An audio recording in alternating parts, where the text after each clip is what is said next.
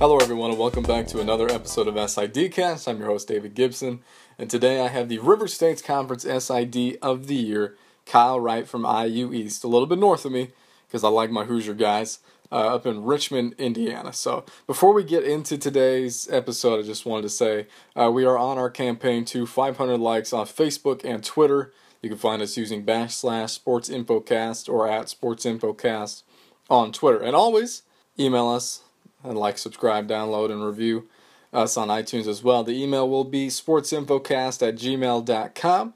And as always, you can, like I said, leave a review. We're proud to announce that we have an average rating of 5 stars over on iTunes. So thank you everyone who has both left a review and a rating. And again, it just shows that it just takes a couple seconds just to get a 5, a 4, 3, 2, 1. I mean, it's really up to you. If you hate this, give it a 1. If you love it, give it a 5 or a 4. It doesn't really bother me, but so yeah, today we will get into Kyle Wright's interview. Kyle was a tennis player at Valparaiso. He's big into Wimbledon. We will talk about that. He was named River States Conference SID of the Year, as I said. And the River States Conference is actually a pretty interesting conference. And you can correct me if I'm wrong on this. We're the longest, or the conference, I should say, they kept their name the longest, about 100 years from 1916 to 2016, when the Kentucky Intercollegiate Athletic Conference didn't really become Kentucky anymore. We'll talk about that. There are some member institutions in Pittsburgh, Cincinnati, some in Kentucky, and as far north as Kokomo, Indiana, which is north of Indianapolis, for those of you who don't know your Indiana geography. But he was part of a little bit of the rebranding that the KIAC took to becoming the River States Conference. We'll also talk about what it means to be named the RSC SID of the Year. As always, you can, like I said in the beginning of this, you can follow us on Facebook, like us on Twitter as our campaign to 500 followers using /SportsInfoCast. And just be on the lookout for August when we start our new show, Go Big Cast. It will be specifically for, well, I won't say specifically. I'm sure there are some people that'll use it in other aspects. It'll be for college athletic marketing. There'll be some digital media strategy people and I think it's an assistant athletic director of ideation, idea and then ation. He'll be coming on. He'll be one of the first 3 episodes that will be launched on August 1st. So be sure to check it out. So we'll start off today with Kyle Wright's background and his degree in journalism that led him to becoming the River States Conference SID of the Year here on SIDcast.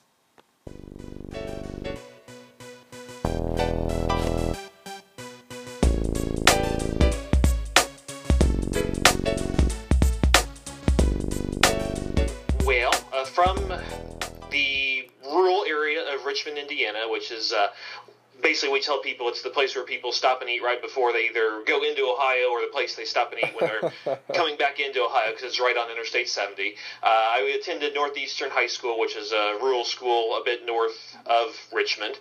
The earliest that I knew I was going to go into, at the time it was going to be sports writing, because I was actually in newspaper sports writing for a long time before making the move to SID world.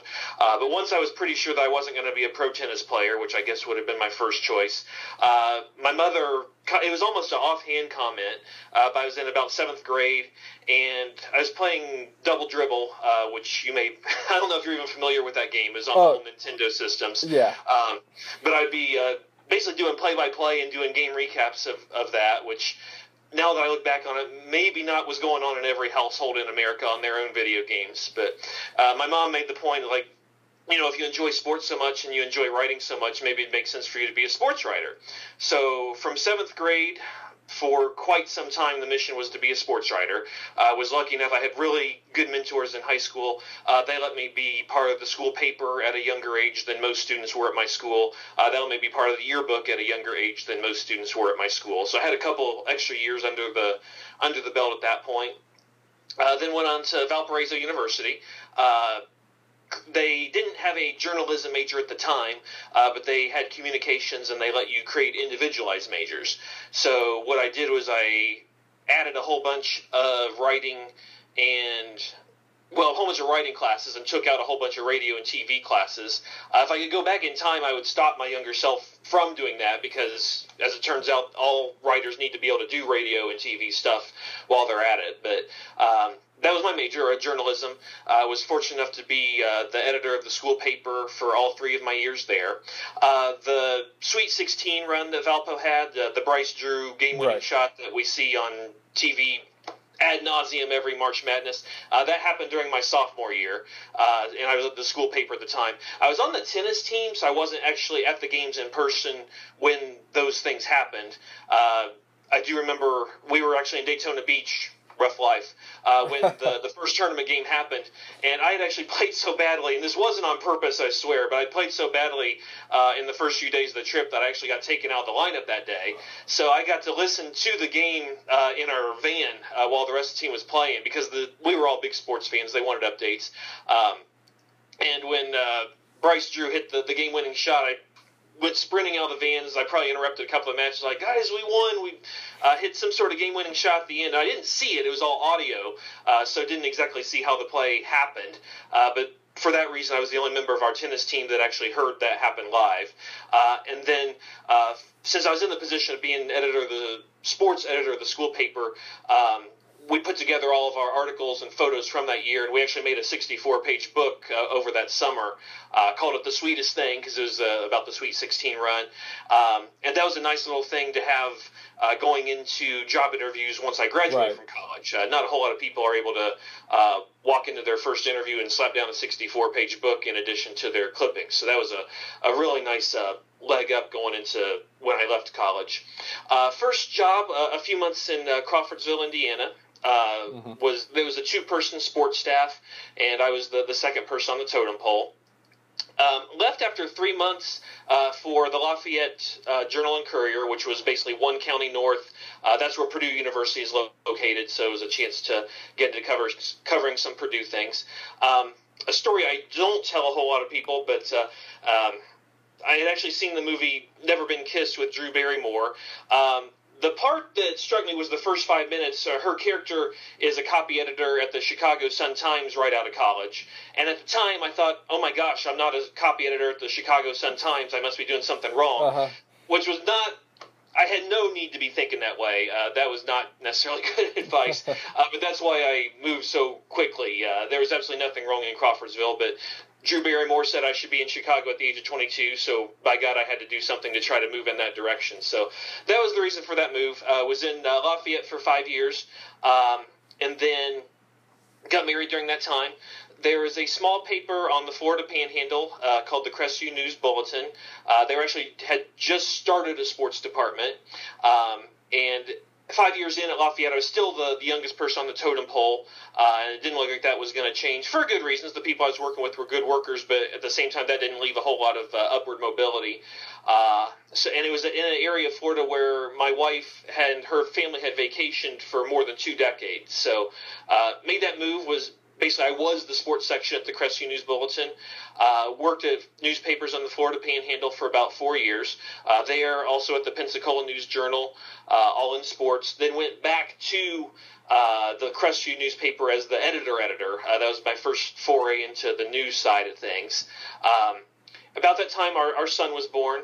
My family was still in East Central Indiana. My wife's family is also from East Central Indiana. Also, this is when the Great Recession hit, so they weren't going so great for newspapers even before the Great Recession hit, but that's the point where things really accelerated. I won't go into detail, but obviously newspaper jobs are getting fewer and farther between.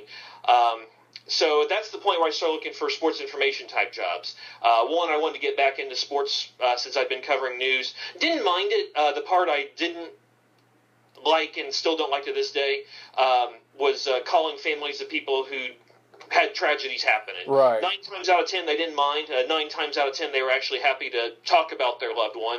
But that 1 time out of 10, they tended to call you human garbage for wanting to call so quickly. And there were a lot of times I kind of agreed with them. I just never developed the stomach for that part of the job. So thankfully in sports, that doesn't happen a whole lot. I mean, knock on wood. And then sports information as a profession was growing, whereas newspaper jobs in general were and still are shrinking. So that was the reason for looking to make that type of move.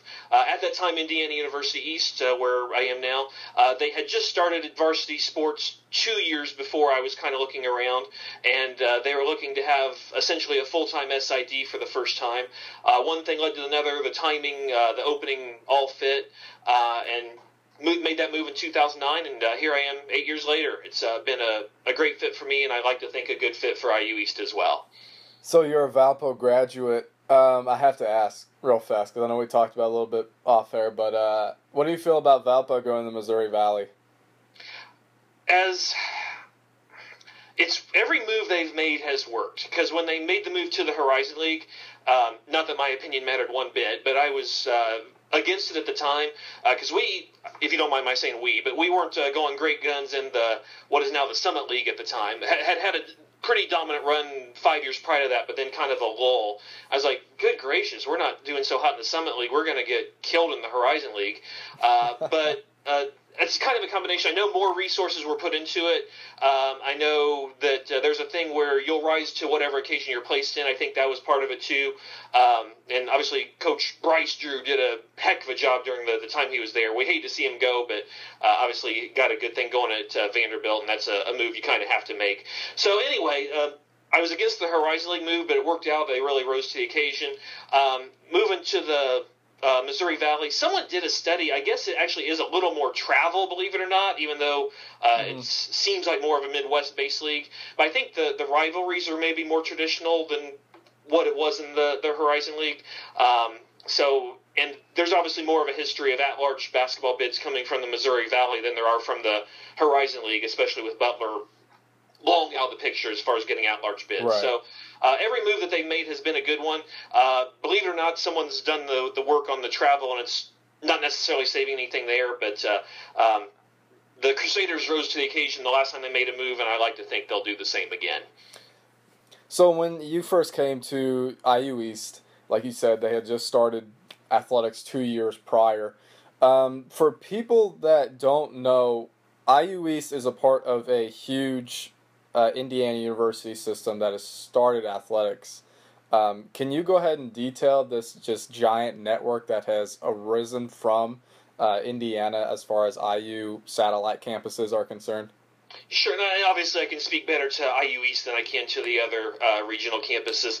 IU Southeast in particular, they have a very long tradition in varsity athletics, so they kind of... There are rivals.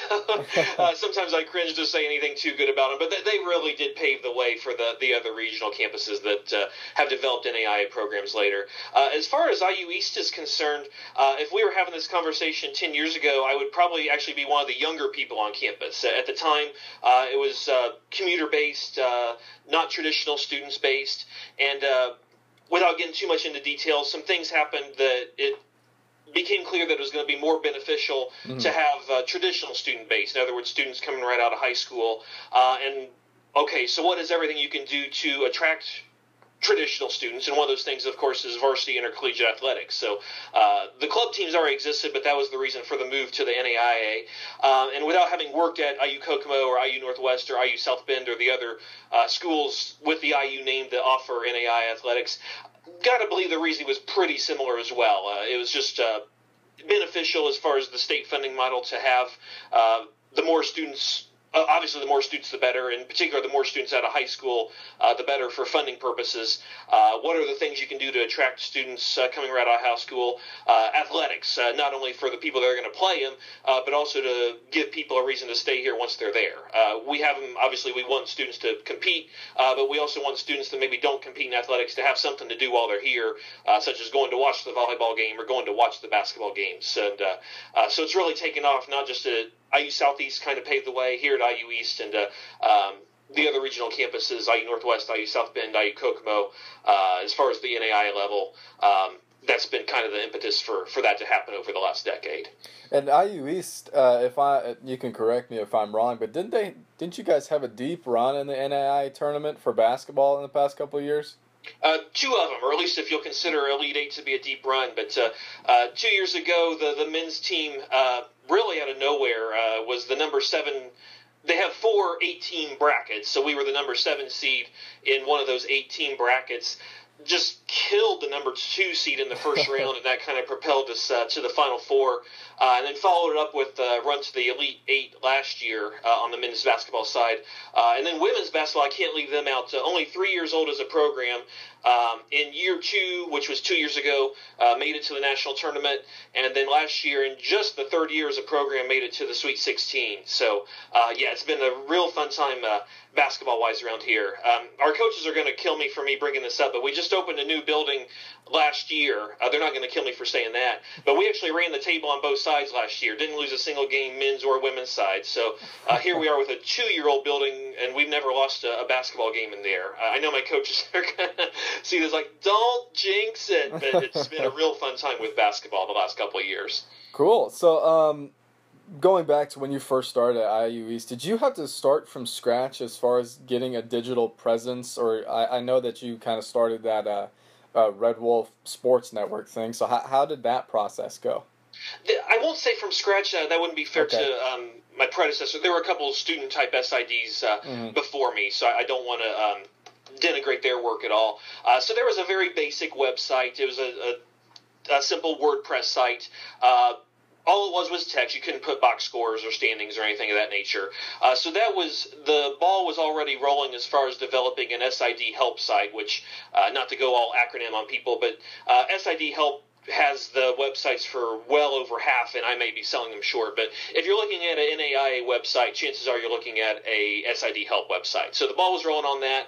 But as far as having more than just stories, that was something I got to get the ball rolling on. Making sure there was a stats presence, making sure that there were rosters, which, on a WordPress site you couldn't really do. Making sure all those rosters had a biography with it, which we've been pretty good about here at IU East. Taking the next step, adding videos to it. So starting from scratch, not quite. I actually came in, my first day on the job was 5 days before the first volleyball match that year. So it was moved back from Florida on a Saturday. I watched Tiger Woods blow the 2009 PGA tournament on a Sunday. Get to work on Monday and covering volleyball on Friday. So you talk about quite the whirlwind. So the school year was already started, so there's only so much you can do once the year is going. But as the year progressed, we tried to get things in place. We switched over to our current look, but our current website company that year, and then it's been just a building process ever since. But my golly, that first week was a whirlwind because, like I said, I was the editor of a paper in Florida on Friday. I'm a little off on the dates. On Friday the 10th, and then covering IU East volleyball on Friday the 17th.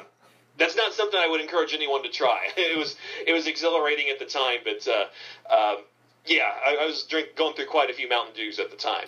So, like you said, you had to get some sort of energy somewhere, but what was that like for yourself and your family that had to move, get up from Florida and go all the way back to Indiana and then have to get up and work the next day? And we did it in pieces. Maybe I should put my wife on the podcast because she had to do the brunt of the moving. But thankfully, again, all of our parents were here, so we had a place to go. We didn't have to totally go into a brand new house or anything. We stayed with, my parents were gracious enough to have us with them for a good chunk of time to get back on our feet. The fact that our son was 9 months old and they were more than happy to have him around, I think had a little bit to do with how willing they were to have us. My wife did the brunt of the moving. I have to give her the credit for this. I went up and got things going because the season was started, and it's one of those things where, you could take your time, but then you're that much further behind when you arrive. So it made sense to be here for the start of the season. Not only did my wife do the move, but she did it in the middle of a tropical storm. So I left her with a house full of things to move, a 9-month-old baby and a moving van. And she did have some help, of course, but a tropical storm, I forget the name, moved in. So not only did she get to do all the moving, but I had to contend with a tropical storm in the middle of all that. So it's one of those things people say, when you're in a situation, you'll find a way to get it done. And that's really what it was. I was focusing on the work end, and I haven't covered a high-level volleyball match in a decade. I hadn't done the stats software. I'd seen it, but I hadn't truly been on the operating end. Yes, we had to move cross country. If you're in the situation, you find a way. You can always sleep later. Were there a lot of sleepless nights then? Oh, absolutely. But when you're in a situation, especially that when you're getting to, again, there are a few student assistants before me, but in this case, truly create your own sports information department. If you want to be in this profession, if that's not going to give you energy, I don't know what is. So it's funny to look back on now, and at times we look back on how on earth did we get through it, but at the time, if it's something you want to do, you find the energy. So going back to some of your professional tenure stuff, you just completed, I'm reading off the release right now, you completed a multi-year term, serving as the conference's administrative council as an at-large member. You guys helped out with scheduling some conference games, and some people don't get to do that a whole lot. So I'm kind of interested. Behind the scenes, what does it take to kind of schedule conference games and, facilitate that between all institutions? And that's kind of a new initiative on behalf of the conference. Before, it was kind of every coach, it was up to them. It wasn't horribly... I want to make sure I pick the right word. You want to make sure you maintain competitive balance. And sports like basketball, up until only a couple of years ago, is a double round robin. So as far as like one school playing more home games than another school or things like that, that wasn't really a big issue. But sports like volleyball, for instance, I don't want to pick on them, but it's a really good example. For many years, there was about 10 conference matches. There were years where we would have 7 at home, which was great, but it wasn't really fair. Then you turn around a future year and you'd only have 3 at home, which not only was it not great, but it also wasn't fair. And a lot of it was it just wasn't a balanced way of doing things. So the conference, the initiative about 2 years ago, this is coming up on the 3rd year, I hate to use the word takeover, but have a committee to work on the schedules to make sure that inequities like that don't happen. And a lot of it is I do a good chunk of the legwork as far as actually making the schedule. There's plenty of freeware things out there as far as Team 1 plays Team 2, Team 3 plays Team 4, and then you just plug school names in there as far as the nuts and bolts of it. But there's a lot of things behind the scenes you have to consider to try to keep it balanced. For baseball, for instance, they really don't care if they play like 5 weekends in a row at home as long as they're doing it in good weather. Right. Whereas the basketball coaches, if you told them they weren't going to play at home for 5 weeks, that is not going to go over so well. So things like weather, you got to keep balanced. Basketball, the big obstacle we have is that there's 13 teams, which is just not a really good number for making a clean, efficient schedule. We've made it work, but that's one of the challenges you have to deal with is if there's an odd number of teams. Soccer, actually we've got several schools where soccer is their homecoming sport. So the homecoming date gets set by factors that don't necessarily have anything to do with soccer. So you got to make sure that you've got the correct teams at home when it's their homecoming week. And then you might think, okay, and then the next year you just reverse it. Whoever was at home is away.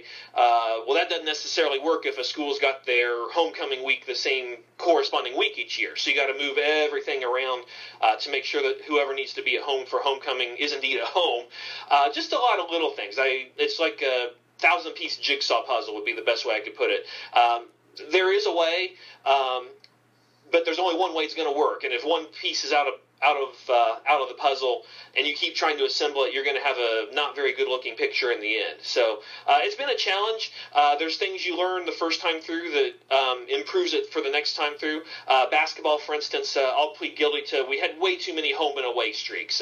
We had teams playing 5 or 6 home or away games in a row, which of course is too many. We figured out some ways to make sure it didn't happen. It just, the more you, like anything, the more you do something, the better you get at it.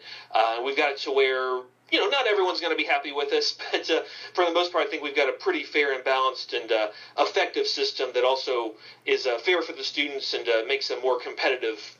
The competitive balance thing is a lot more fair now than maybe it was when we first started this. I know you kind of mentioned those home and away streaks, but I'm just curious, what was, after you got done with the scheduling, you looked at the schedule and you're like, oh, crap. Did you have any of those moments to where it was kind of like, either a coach or administration had an issue with the way you guys scheduled things? Oh, yeah, and I don't want to call it, the term we use is have feedback as opposed to having an issue. It just obviously sounds a lot less confrontational. Actually, I just had one of those oh crap moments. We were working on the baseball schedule for 2019-20, and everything I'm about to say was totally my fault. If I'd been a little more proactive about things, the things I'm about to say wouldn't have happened. But you want to try to keep home away. So you don't want, for instance, we have a team in Owensboro, Kentucky, not far from where you're sitting. We've got another team in Pittsburgh, Pennsylvania. We don't want, if Owensboro goes, which is Brescia, goes to Point Park and Carlo one year, we don't want them making the same trip the next year, because that's I don't even want to know how many hours it is. I think it's at least 12 hours. It's something they should only be doing every other year. You don't want that happening back-to-back years. So anyway, I was going to make the 2019-2020 baseball schedule. When I did that, I looked at not the 2017 baseball schedule as it was played, but how it was scheduled. And the reason that was a problem is a lot of teams, if they have bad weather in, say, Pittsburgh, but it's clear as a bell in Cincinnati, then Point Park will go to CCU for the sake of getting the game done. But then they switch the next year. Well, I didn't check those. So there were several matchups that on the original schedule were scheduled to take place at a certain place in 2017, and that's what I copied for 2019, but it had actually been switched for weather purposes. And so some coaches, and they were 100% right, they're like, you're making us go the same place back-to-back in 2018-19 because we switched this year. And as you said, oh, crap. And it was a simple thing. If I just made a few phone calls, I wouldn't have put myself in that position. And it resulted in, and I'm not complaining, but that particular effort had to start from scratch because there's teams you don't want playing at home in March. There's teams you do want playing on the road in April. So nothing quite that dramatic, I don't think, but we do have some, throughout what we call the scrubbing process, we find some, this team's on the road for all of December, or just things of that nature. And early on, we kind of scheduled ourselves in knots where we weren't able to extricate ourselves from those situations quite as easily. Now we've done it enough that we've got some fixes for things. But especially in the early days, and even last month, there are some oh crap moments that you run into. So now that we're going to start getting into some conference questions and the uniqueness of that conference, both historically and as of right now, you just want to get through. You were named the River States Conference SID of the Year for the 2016-2017 academic year. Go ahead and just tell everybody what that meant to you. I mean, did you expect to get it? What is the process that goes behind that? I don't think you ever expect to get it. The voting is done by both the athletic directors and the SIDs, so I was aware that I was one of the nominees, but that is definitely one set of chickens you don't want to kill before they're hatched, because there were there's always some great candidates up for this particular award. And when it was told to me, email from our commissioner, Scott McClure, it was on a weekend, so it was a very nice, pleasant surprise for the weekend. My favorite tennis player is Andre Agassi, and he attributes himself saying after his famous final match, he gave a great speech on the court. Then he goes into the locker room and got a standing ovation from the players. And basically he said something to the effect of, there's no applause that means more to you than the applause that you get from your peers. I second that notion. Any applause is great, but to get that kind of applause in the form of this award from your peers, which is the fellow SIDs and athletic directors that voted for it, there's very few things that mean more to you than that for the same reason. So not to steal all my quotes from Andre Agassi, but from his book, from that last match, that's very much the thoughts that were going through my head at the time. Real quick, because my mom is watching it downstairs right now, and she's trying to get me to go down there. How are you watching Wimbledon? A lot, especially. It was great to have the last few days off for the July 4th holiday. I don't dislike any of the current players. When I was younger, I was yay Agassi, and I hope Pete Sampras lost every match. Now, of the current crop, my favorite is Novak Djokovic, although he's quite a bit in the doldrums right now.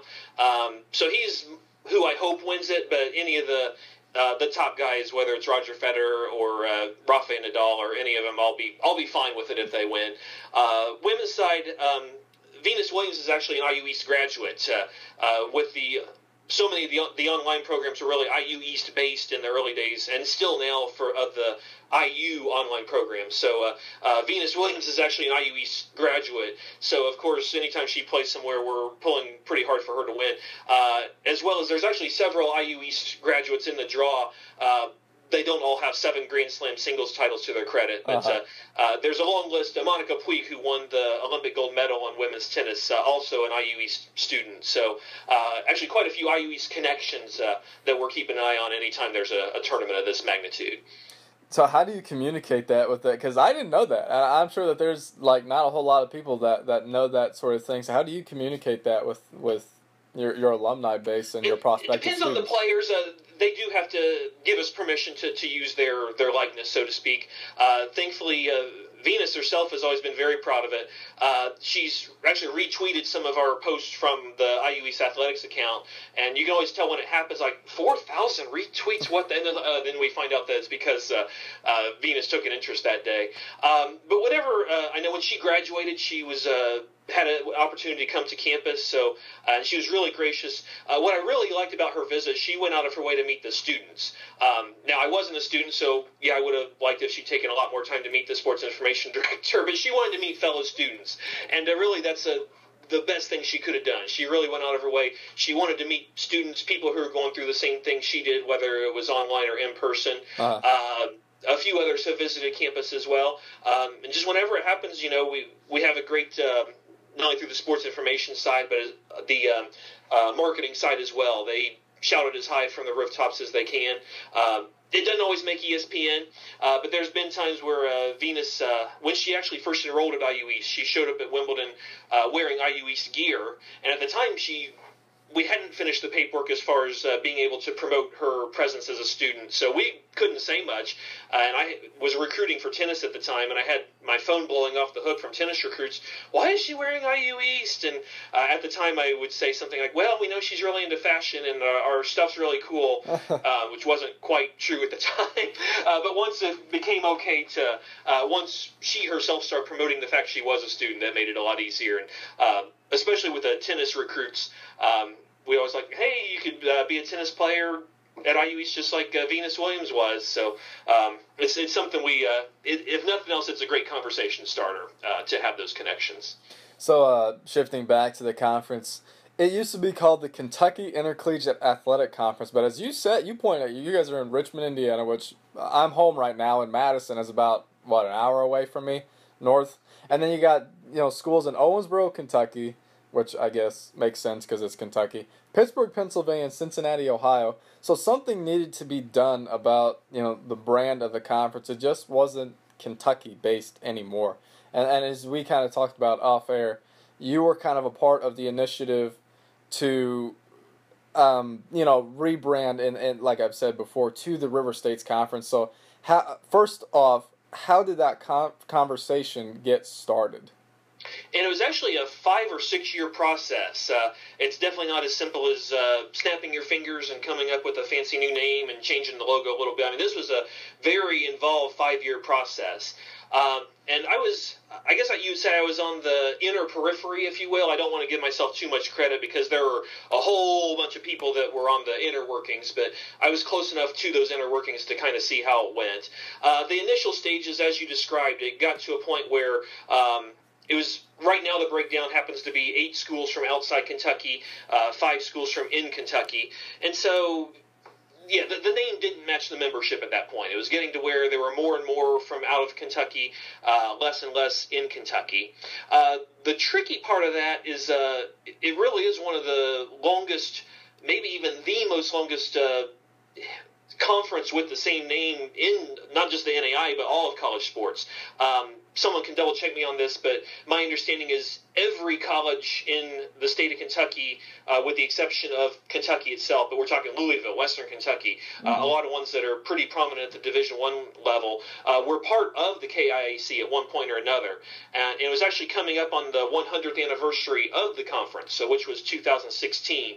And so there was a good chunk of folks with good reason that didn't want to just throw all that history away either. So you've got 100 years worth of great history on one hand. On the other hand, you've got a name that, to be blunt, it didn't really fit the membership at the time. The compromise, we'll say, that was kind of worked out was the KIAC name, or the Kentucky name, was kept through 2016, which meant we were able to hit 100 years with that name. So there's just not a whole lot of conferences out there I'm sure you can only count on one hand that can actually say, hey, we made it to 100 years with the same name. That was a really neat thing to be able to do. And as things turned out, we probably needed all the time we could get. The process of actually picking a name was very involved. Basically, anyone and everyone that had a dog in the fight was invited to submit some names.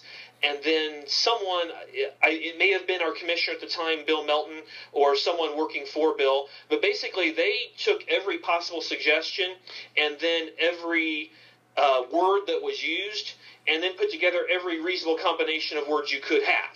So it could be River States League, River Conference, River States Conference, River, and that's just with the river part, and that's not even counting the many other different concepts that were considered at the time as well. So we took that list, or I shouldn't say we, the athletic directors and the presidents took that list, got down to ones that made sense where it was pretty clear that river was going to be part of it in some way, shape, or form. The reason why is because the Ohio River touches all of the states that have member schools. So the Ohio River, it starts in Pennsylvania, it winds through and then around Ohio as well as Indiana and Kentucky. St. Louis College of Pharmacy was in the league at the time as well, and then they were in Missouri, and the Ohio River deposits in the the Mississippi River, so that connection was there as well. So it came down to the word river was going to be in there somehow. There was a little bit, I won't say controversy, but Ohio River Conference was a possibility, which you being from Madison, there's a high school conference in Indiana, the Ohio River, I believe it's athletic conference. I think it's ORVC, Ohio River Valley. Ohio River Valley Conference. That was actually one of our finalists, and we in particular, and I got to believe IU Southeast as well, you don't want to use a name that's already has a good use as it is, so that's how that kind of was eliminated. And it finally just came down to, we wanted river. People liked river states as opposed to river valley or river region or all the many words you can put in front of river. And people liked conference rather than they liked league or the other words you could use. So it's kind of neat. I wish I still had that. I mean, it was pages and pages and pages of permutations of words. And so that's how it got picked for that. Then there's quite a bit of stuff on the legal side, without going into too much detail. But if you've got a bank account, if you've got copyrights, all these, you're doing business as the KIAC for all this time, so it's not the easiest thing to get that switched over. Then there was the process of the logo itself, which took about a year to narrow that down. That was interesting itself. The gentleman and the company that helped us with the logo basically took images from every other conference that remotely used the word river, and then we told him concepts that we liked, not necessarily actual logos, but just concepts and the schemes. That's how it became the logo that was picked. And then it was several months building up to the grand unveiling, which occurred at Indiana University Southeast. We mentioned Stephen Oots, the sports information director there, as well as Kevin Taylor, the sports information director at Point Park. They had most, if not all, of the work on the sports information side, making that a go. And so the launch was a really successful thing. We're more than a year into it now.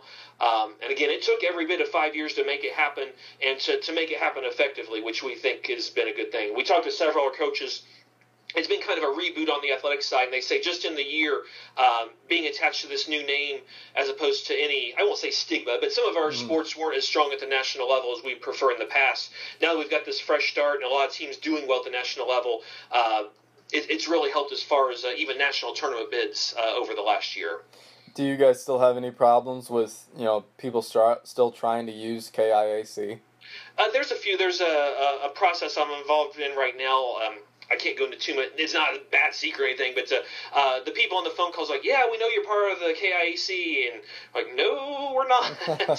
So there are still a few, but it's been getting that question as opposed to the question we used to get from recruits, which was, why are you in the Kentucky Conference, or why is it called that when you're not in Kentucky? I would take that question any day over the types of questions we used to get over why was that name even used. And give it a couple of years, and I'm sure we won't be getting that question at all. So, moving to the part where I like to ask some fun questions. First off, again, I have to say it again, congratulations on being named SID of the Year. And that was a fun little... I was always curious about, what it takes to rebrand. I know we talked to Brandon Stewart on this pod a couple months ago, I think, from Ursuline, not Ursuline, sorry, Brandon. about them changing the rebrand of the arrows and the logos and everything. Always been a real interesting process, and nobody's really, kind of done that as far as the conference level is concerned. So good, glad you're here. Nice little tidbits of information. So, what is your favorite memory from your professional tenure so far? Favorite memory, probably. That's a tough one. Probably the one I'm going to remember the most is the game that put the men's basketball team in the Final Four, not this past year, but the year before. It was a great game. I mean, I would say that, I think, even if we lost the game. But again, we were the 7th seed. We were playing the number 1 seed in the bracket, which was Briarcliff, which was basically a bunch of 6'4" guys that could all shoot from about 30 feet. It was just a team full of, it felt like a team full of Stephen Currys, it felt like. Just anytime we turned around, they were hitting a three. We played a really good game to stay with them. Came back from 10 points down in the last 7 minutes. And then our top player that year, Lucas Huffman, who was named not only an All-American, but an academic All-American, got a wide open for a layup on the left side. If I remember right, Briarcliff was out of timeout, so there's no time to really process that at all. They had to come right with it. We were able to force a steal. Nick Bullenbacher, who made the steal, threw the ball to the rafters, and that was that. And my radio call, the technical folks maybe would have said it was terrible, but just at 120 decibels, we're going to the Final Four, just because that's when it all hit at the same time. So there's been a lot of happy memories, but just the magnitude of it to reach that level, which no IU East team in any sport had been fortunate enough to do as far as making the Final Four. I'm going to remember that one for a long, long time. So what about on the other side of the coin? What's your horror story? Horror story, this is more on the profession side, not as far as winning or losing a certain game. My first year doing volleyball stats, again, I hadn't done volleyball for ages. I had 5 days on the job. It was 2009, so it wasn't fully expected to have live stats yet. So that first year I did all paper. I traveled to every event and watched the people who did do the volleyball live stats on their own. And after watching them and spending the summer practicing, I was ready to do volleyball live stats on my own. So I thought. So our first event is at the Grace College tournament. The way I do it, it's not common, I don't think, but basically I write down every touch on a notepad during the point, and I'm a pretty fast typer, so usually I can get the point typed in during the dead ball. So occasionally I get a point or two behind, but never catastrophically behind. Well, that first day I'm writing down all the points, I'm typing in the points as I go, and only about half a game in do I realize we're playing against Grace. The Grace numbers are not showing up. So I've got all of our stats and none of Grace, and we're halfway into the match, and they most assuredly do not stop the match for you to let the stat keeper get caught. Right, yeah. So again, and this is my first try doing volleyball live stats. I mean, everyone's had a computer crash or something since then, but this is the first try doing volleyball. Somehow I actually did get caught up by the end of the match, and again, since everything's on paper, nothing's wrong. I mean, I was going to get caught up eventually regardless. But that moment looking up and seeing that all of the IU East numbers were there, and somehow, to this day, I still don't know why, because it hasn't happened. Let me knock on wood again. It hasn't happened since, but why that day our opponent didn't show up whatsoever, that is a feeling I've never had professionally-wise before, and it's a feeling I don't care to have again. See, that seems to be a lot of people's horror story happens to involve volleyball. When you see other SIDs in your conference, division, maybe even the country, and you look at them and you say, that is a good SID, what are some characteristics or some things that they do that make you say that? Probably the most important thing, and maybe this is selfishly speaking, but and I try to do this myself, but basically getting the results turned around in a reasonable amount of time. Ideally, within a few moments after the game ending, hopefully, especially if there's a doubleheader, within an hour or so after the conclusion of the doubleheader, whether it's soccer or baseball or basketball or whatever the sport, just because without that visitor's file, you can't go around, you can't write your game recap, you can't send the results to your local media. I mean, you're totally in a holding pattern, even if you watch the game on video, until you have that stats file. So the ones that get you the results right away or within some sort of reasonable, timely fashion, they go very high to my list right away. Otherwise, the ones that just have new, cool stuff, and there's obviously too many to list. Within our conference, for instance, Point Park just redid their website, again, through SID help. They did some things that are really good as far as how it shows up on the mobile site. So at the recent conference meeting with the athletic directors, Kevin and I were both there, and basically I sat down with him in the lobby and was like, okay, I'm going to steal every idea you just had. Tell me what these are. So again, it's too long of a list to try to name names, but anyone that has an idea that essentially is worth stealing, and there's lots of them, and I've stolen lots of them, definitely always look up to. I'm always looking for people who are doing things well that can help me do things better. What about one thing you're interested in to learn more about in this profession? Good question. You never do stop learning. Probably more effective social media. Our number of followers is good. Our interaction is good. If you actually count our number of followers, it's reasonably high within the NAIA. But there's some who do it and they get just tons of likes and follows for each individual thing they post. I mean, it's one thing if you have 10 million followers. We don't. But if you're tweeting things and none of your 10 million followers are actually interacting with it, it's nice, but it's not really doing you as much good. But there are people who they may have only 500 followers, but all 500 of them are liking or retweeting or reposting whenever something is posted. So the ones that get really good interaction on their social media, and then also just people who are getting, not just making a good video, but also getting good response to their videos. There's some, it looks pretty sharp to me, but only 3 people are watching it. And then there's other things where maybe it is or isn't sharp as far as ESPN quality, but everyone's watching it and passing it on to their friends. So as I mentioned, that's something I wish I could kind of go back and redo, since I didn't do much video during my educational experience. I've taught myself and gotten help here to where I can do a reasonably good job,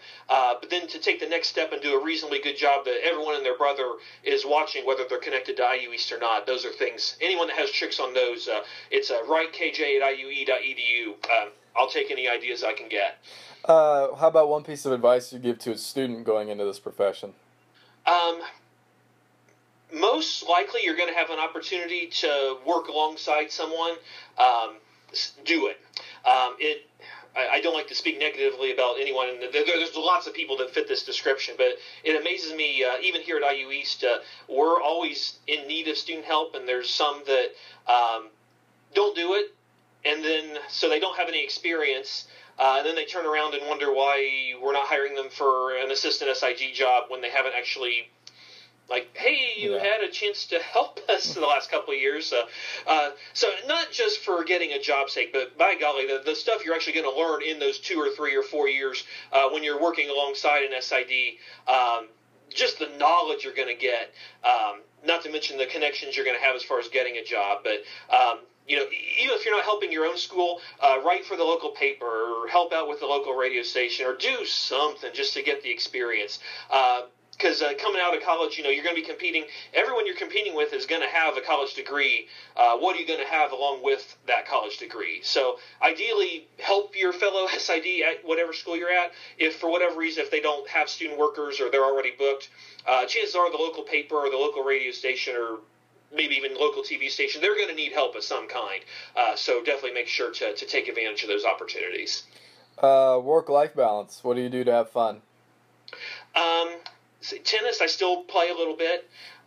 Frisbee golf, which I found I lose a heck of a lot fewer of those than I do actual ball golf, so I'm big into that. They've actually built 2 courses in Richmond since I've been here. When I came here, there were none, so props to the people that have done that. Sports history, in addition to that Valpo book I told you about, I have a NBA, not exactly best-selling, but an NBA book out there. It's called the NBA from top to bottom. I have a computer formula I use, a very basic formula to rank teams. So I plugged every NBA team in there. This was back in 2007 when stats weren't quite as widespread as they are now, and got a book based out of that.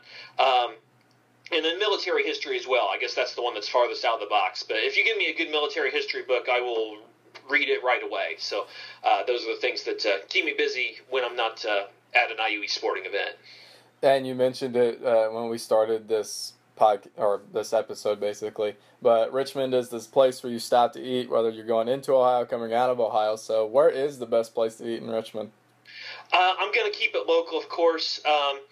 Probably, I'm going to shout out to a couple, actually, because they're back-to-back, but they're Little Sheba's, which is a sandwich shop, and then essentially on the back of it is a place called Firehouse Barbecue, which is newer. They actually took a actual firehouse and made it into a barbecue restaurant. So if you're so inclined, you can go down the pole like the firemen would have when they were going to a fire, and then have yourself some good food afterwards. So I definitely don't want to leave anyone out, but because they are back-to-back, on a good day you can bike there from the IU East campus, and you're definitely going to get some good food. If we're going local, those are a couple of places you can find us pretty often. And final thing, you mentioned it just a little bit ago. Best way to get in touch with you if anybody had any questions, follow-up stuff, what's the best way to get in touch? Sure. Email, which is WRIGHTKJ or WrightKJ at iue.edu. And honestly, if it's something, I'm a phone call away, 765-973-8567.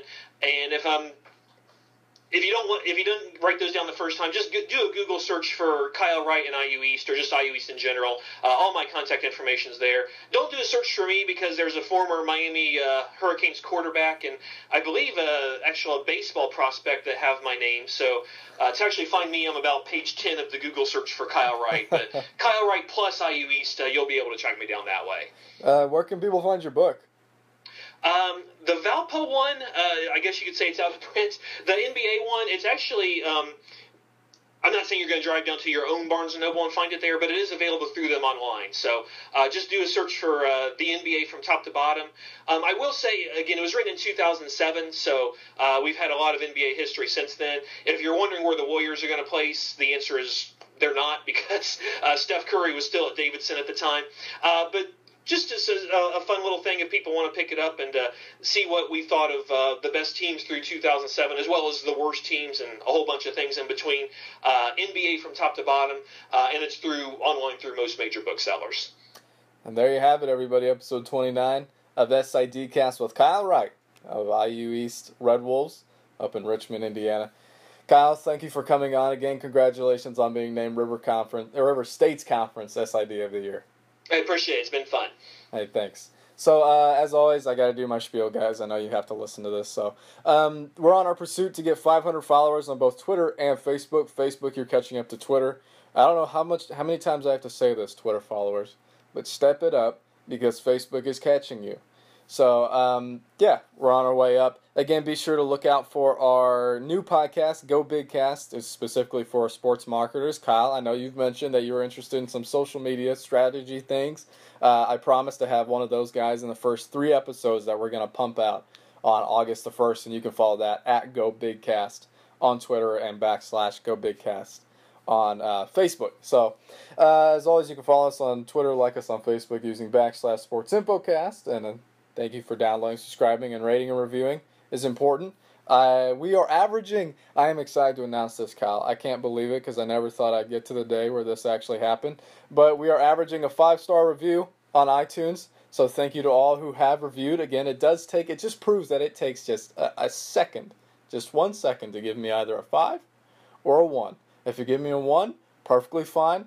Doesn't bother me anymore. Used to, maybe a couple years ago, but you do you now, so I'm not too bothered by it. So thank you all for listening, and we hope to catch you all in the next episode.